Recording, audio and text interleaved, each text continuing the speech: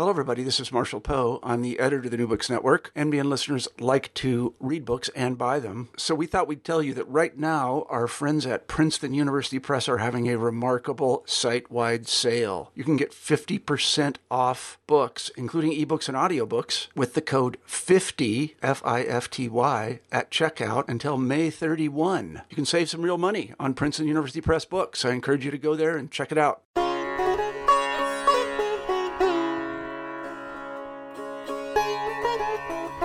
Welcome to this episode of the Hindu Studies channel, New Books Network. Today we are talking to Dr. Elaine Fisher of Stanford University about her publication, Hindu Pluralism. Dr. Fisher, it's very nice to have you on the program. Thank you, Raj. So why don't you tell us a little bit about yourself and what you do? I'm currently based at Stanford University, and my interests broadly concern Shaivism in South India. As you know, in my book, Hindu Pluralism, I've been interested in the relationship between early modern Shaiva communities in South India and other religious communities, looking at the concept that we have about sectarianism in relationship to the history of Hinduism. So you've mentioned a key concept there that's, I think, very important for us to discuss, because when we think of sectarianism, we may perhaps think of it differently in the Hindu world as in other worlds. So can you perhaps tell us what you mean by sectarianism and how you use it in your book? Absolutely. Well, my use of the term, and this is a use that I want to problematize, comes directly out of how the term has been used in scholarship about Hinduism in the recent past and under British colonialism as well.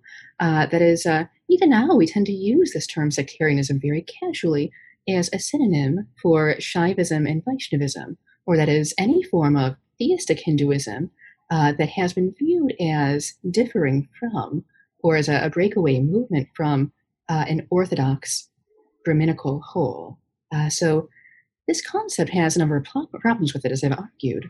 One is there's the assumption that sectarian communities, based on our general use of the word sectarianism, somehow involve ideas of violence or schismatic breakaway movements from this orthodox whole.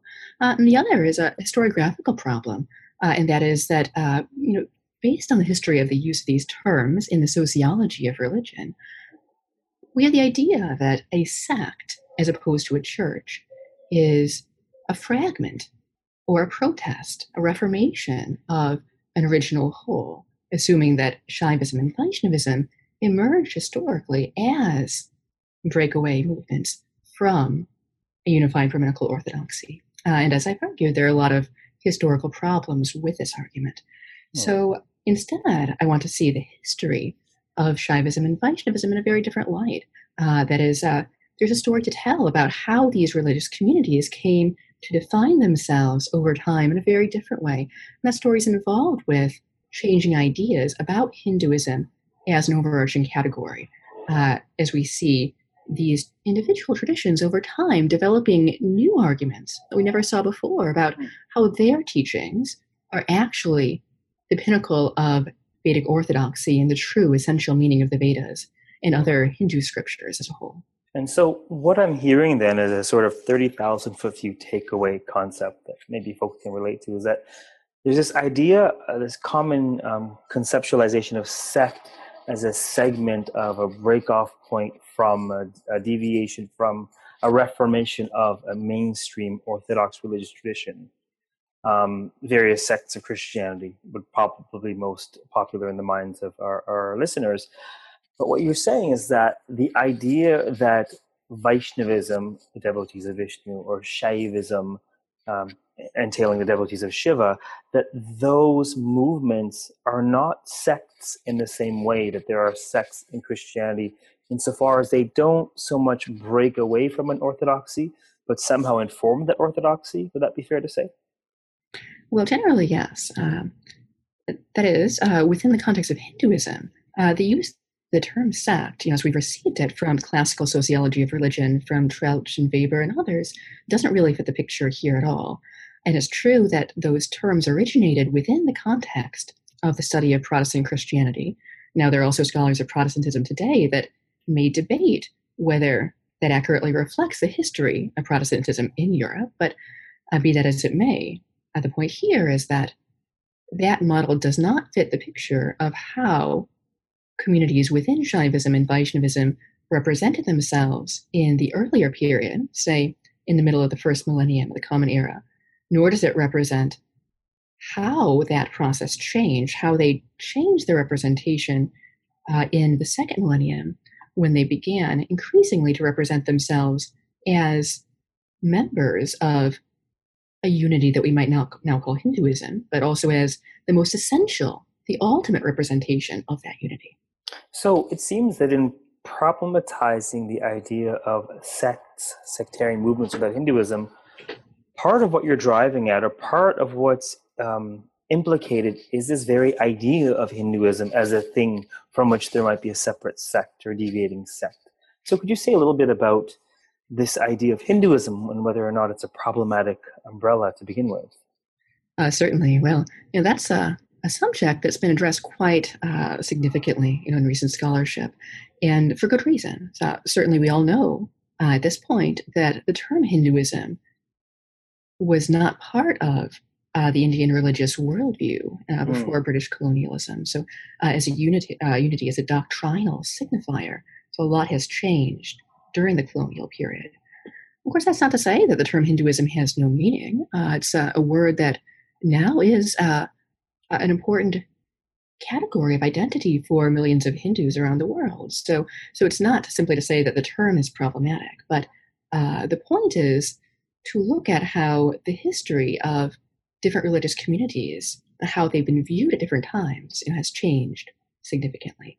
And that is, in the pre-colonial period, even though, say, around the 12th and 13th centuries, as Andrew Nicholson has argued, even though we don't have the term Hinduism being used, there is an increasing shift to an idea of unity.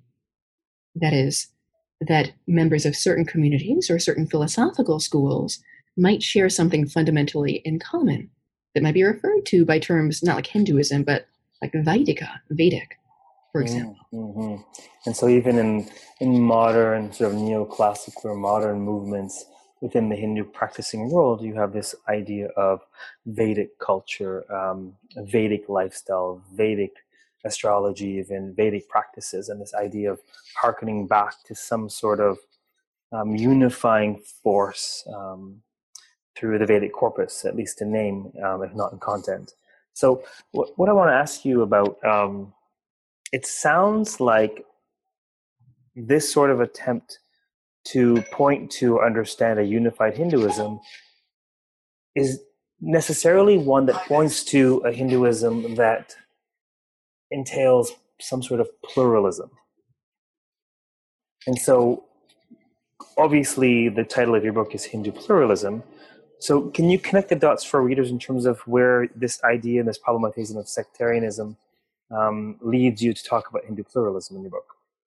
Well, yes, that's an important point. And I do have some reservations about the term unity or the unification of Hinduism without that element of diversity or pluralism being accounted for historically.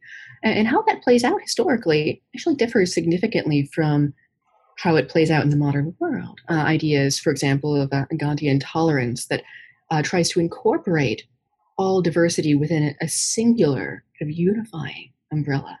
But actually in the past, when Shaivism and Vaishnavism first start to represent themselves as members of this unified religion that we now call Hinduism, what's stressed is not so much the unity, but the diversity or the distinction between those communities. For example, Shaivas, especially starting around the 12th or 13th century or so, I happen to agree with Andrew Nicholson's periodization, although I would make certain arguments differently for why that is the case. So for Shaivas, for example, when they start to represent themselves as members of this overarching unity, they do so by arguing that the true essence of the Vedas is not tolerance, not unity, but the fact that the Vedas really mean Shiva is the ultimate god and not Vishnu, and therefore that Shaiva practice and religiosity is superior over other forms of what we now call Hinduism. And so that argument is something that might seem problematic, or something that modern individuals, whether in India or elsewhere, might want to distance themselves from, the idea that one religion is superior to others.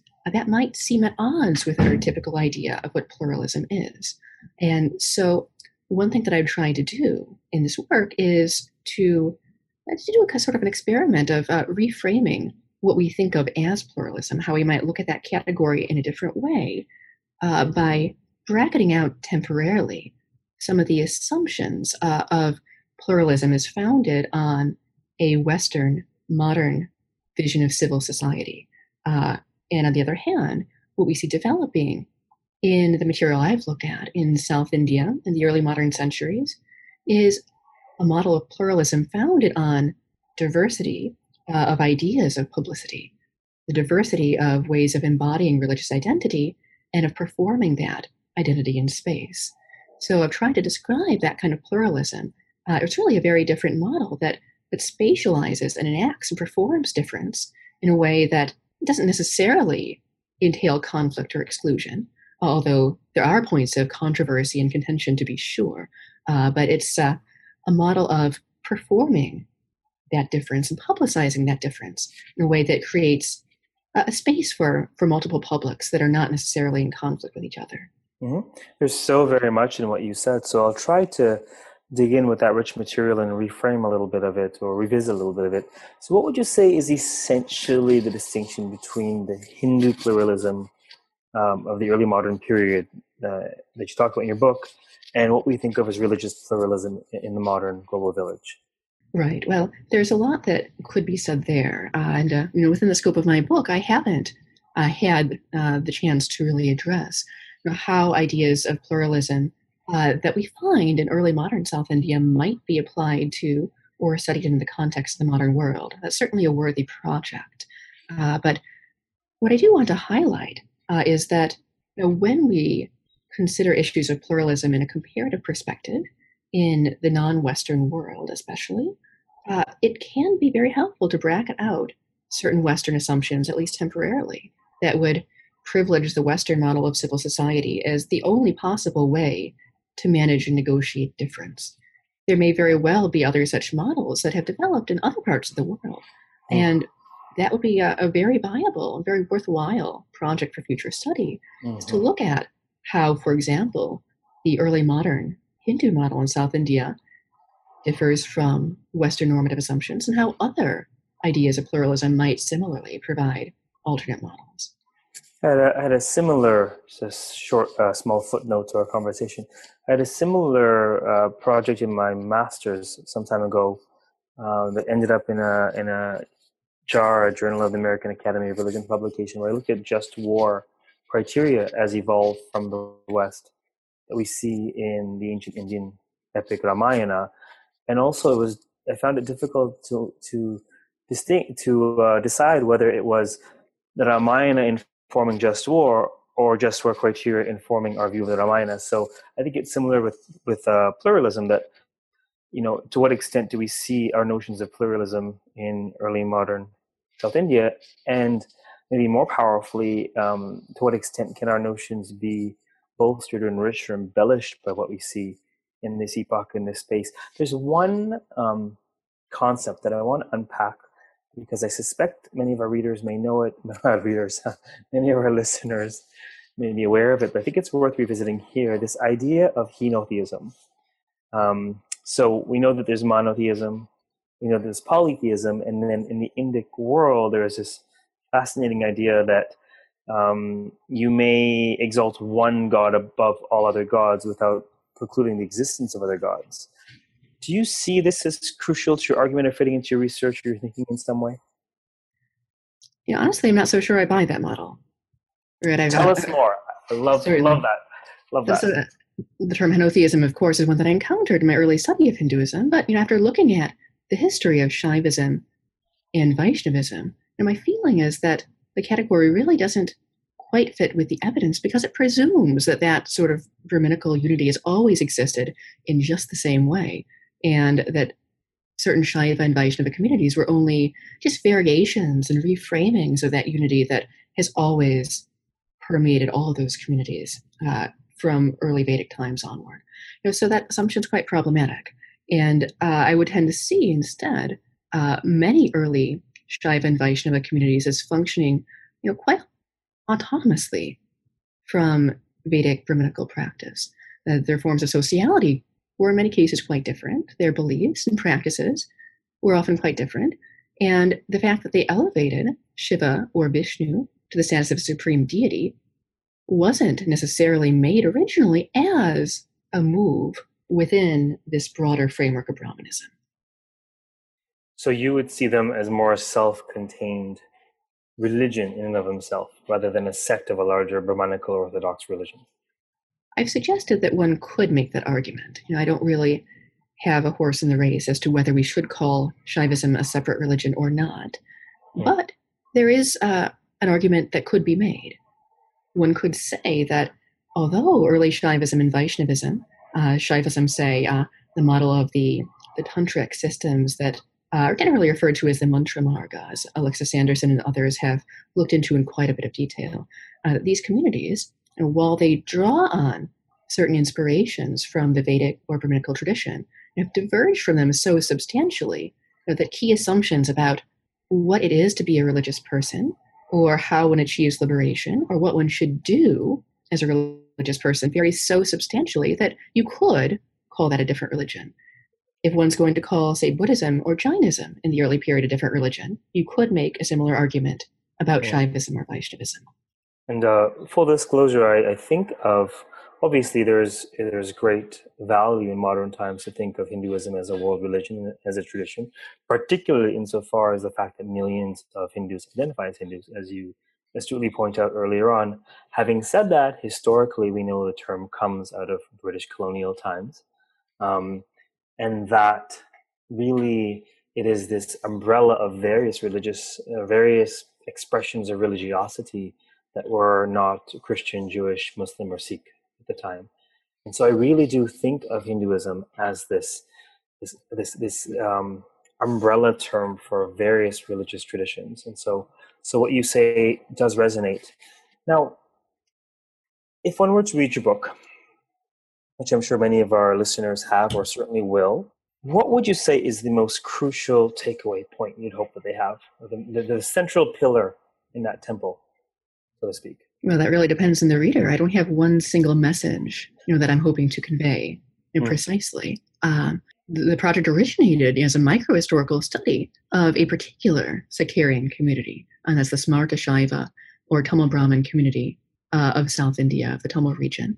And so for some readers, that particular history might be the takeaway point. There's quite a lot of work that I've tried to do in revisiting aspects of what happened historically during that time period. And for others, the takeaway point might be, for scholars, it might be in terms of how we historicize and periodize the development of Hinduism as we understand it now, how we fit these categories, Shaivism, Vaishnavism, sectarianism, into the narrative that we tell in the classroom and in our scholarship. Or for other readers, for a more general public, or for interested Hindu readers, the takeaway point might be a new look at diversity within the tradition. That is, a look that's intended to be, respectful and inclusive in a certain way in terms of highlighting just how much diversity there was on the ground in Hindu communities in the pre-colonial past, how that diversity has been, modified and confronted in the colonial process. But at the same time, how that idea of diversity and pluralism differs quite a bit from modern ideas that, again, we get through the Gandhi and others who would see unity as kind of encompassing or erasing those differences, which, in the early modern period were actually quite significant, sometimes very contentious differences that separated people in real ways.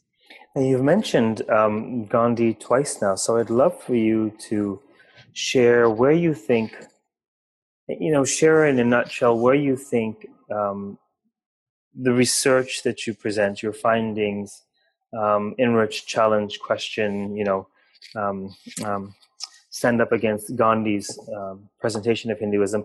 And just to give you a sense, I also want to talk about a certain Swami Vivekananda after we talk about Gandhi. So maybe we'll start with Gandhi. Certainly. Well, these figures, Gandhi and Vivekananda, are simply the best known representatives of this viewpoint, which is just fairly common, I think, in the 20th century and in the modern world. The idea that Hinduism is a religion of tolerance. This argument has been developed in a lot more rich detail in Cassie Adcock's recent book, which also is a fantastic read. But the idea is here that Hinduism is by nature, by essence, a religion of inclusion and tolerance, and one that encompasses all differences and encompasses them in a way that, for example, other religions in India, such as South Indian Christianity or any other, might be simply viewed as a variant of an essential Hinduism that's cultural and not religious. So my goal here is not to challenge any one person or any community's religious view. People have the right in the modern world to envision the world, to express their religious identity as they best see fit. But from a historical perspective, my goal is to emphasize that is not precisely the idea of pluralism that we see taking place in early modern South India. There are a number of fundamental differences there. In particular, I've tried to emphasize that concept through the use of theories of publicity that emphasize multiple public spheres corresponding to separate religious sectarian communities, in a way that people embody their identity and move around in public space in a way that is not necessarily intended to unify them with others in their neighborhood, but to distinguish them, to mark them as members of particular communities and identities. So would you say then that the universalization that one could easily characterize Gandhi with or Vivekananda with, that this is only possible post the colonial encounter and this idea of a Hinduism to universalize? Well, I do think so. Although I haven't pursued that question in significant detail in my book, but I hope to show that in the passage that I cite from Vivekananda, a lot of the rhetoric that he's drawing on is very much in dialogue with what we see articulated by Monier Williams and other British Orientalists of the colonial period. The idea that sectarianism, that the worship of Shiva or Vishnu is not a fundamental part of the history of the Hindu religion, but is a problematic protest or breakaway movement from what the so-called real Hinduism is. That is a singular Brahminical orthodoxy. So my goal is really just to highlight how that doesn't fit the picture historically. And although I haven't attempted to do this myself, it's certainly very possible to do a more constructive project by looking at what pluralism really looked like in the pre-colonial period and considering how does that differ from what's happening in religious conflict in the modern world, and how might we bring these two models into dialogue, and how have the two models, the colonial model and the pre-colonial model, intersected in the modern world in ways that might not be so productive? That's a fascinating series of questions. Is of course, most of our listeners, like most human beings, are interested in themselves and their lives and how they can enrich their view of the world. There's so many points there's so many avenues we can take from here. Now, in the conclusion of your book, you highlight Vivekananda in particular and the way in which he universalizes Hinduism.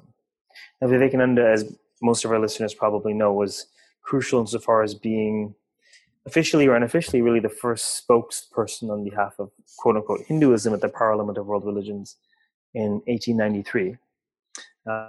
As an interesting aside, the Parliament is coming to Toronto later this year, and I'll have the distinct pleasure of presenting and participating in this, so that should be lots of fun. Now let's zoom in on Vivekananda as a figure who really was the face of Hinduism in his generation and the face of bringing it the global religion discourse through this parliament in Chicago. Is his vision, do you think, compatible or incompatible fundamentally with your findings of the texture of Hinduism in early pre-modern South India? Well, I'd hate to universalize about all of Vivekananda's thoughts simply on the basis of that one passage. I do want to point out that there are some points of contrast that we can draw. And there are others who have looked at Vivekananda's thought in quite a bit more detail. So there is more that could be said with a more fine-grained analysis of exactly what's going on in Vivekananda's time and what the central questions are in that discourse, what the debates are. It's not, his worldview is not a monolith any more than early Hinduism was. So I'd say it's quite complex, but I do want to highlight that one point of contrast, and it's the contrast between ideas of sectarianism as they are seen in the post-colonial period and how Shaiva and Vaishnava identities were negotiated, embodied, and experienced prior to British colonialism. I do have a few more questions before we bring our conversation to a close. Is there a particular area of the book that you wish I had asked about or you'd like our readers to dig into? Or is there a particular point you'd like to make? I could say just a little bit in the context about how I got to where I ended up in writing this work, because there are a number of different layers here, in fact. And as it turns out, I didn't really set out originally to write a book about Hindu sectarianism or Hindu pluralism, but I arrived there by a much more circuitous route. So I started out, in fact, interested in something very different. I was interested in a particular historical problem. What was going on in the religious worldview of 17th century South India, in the Tamil region. I became interested in that subject through the lens of a particular poet by name of Nilakanta Dikshita, who was the poet laureate of the court of Tirumalai Nayaka in South India in the 17th century in Madurai. And it turns out Nilakanta Dikshita was represented by most of scholarship before that point as an entirely secular courtly poet. He's, in fact, known very rightly so as one of the most brilliant poets of his generation. But through my research at the time, I discovered, in fact, that Nilakanta did quite a lot more with his intellectual work than simply courtly poetry. He was also a very active Shaiva public theologian. And I decided to go down this route in pursuing these questions when I discovered that he had composed a previously, generally unstudied and unpublished work of Shakta Tantra. That's Tantra, the worship of the goddess Lalita Tripura Sundari, and that's the Sri Vidya tradition. So my questions were, what prompted him to write this work, and how can we better understand his engagement with the worldview of 17th century Tamil Nadu? So starting with that question, that led me to consider in a broader perspective whether he was unique in making those moves, or whether there was something more systematic going on in terms of religious change, the origin of a new religious community, something we would generally now call a sectarian community. And so I first envisioned the project as a whole then as a study of the origins of what we now look at as the Smarta Shaiva community, certain key aspects of that religious identity, including, for example, the worshiping of a particular religious lineage, the Shankaracharya preceptors. They're best known as being based in Sringeri and Kanchipuram today. And also the involvement with many members of his community with Sri Vidya ritual practice. Now, you make a fascinating comparison, rather a comment on the comparison between Nilakanta Dikshita and Voltaire. And I think our listeners would be fascinated to hear you say in your own terms more about that comparison.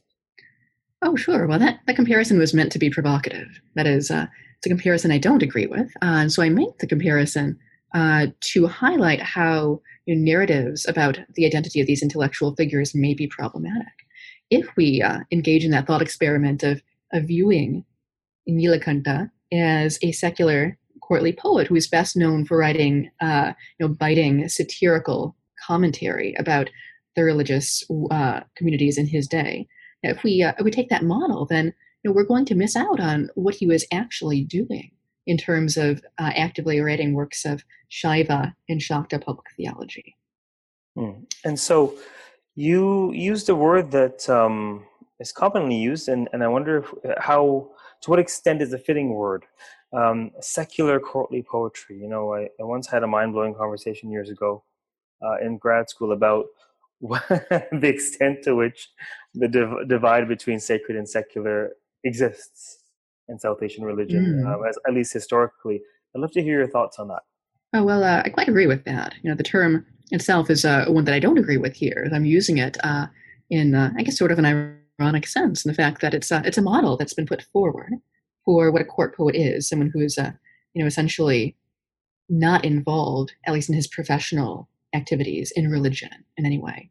And that is a problematic assumption. It's one that, in truth, has been sometimes associated with my mentor, Sheldon Pollock. But in general, I think that that doesn't fully capture what's going on the ground with individual poets who are writing in particular worldviews. And that's certainly the case for Nilakanta Dikshita, who had quite a number of religious or theological projects that he didn't see as contradictory with his poetry.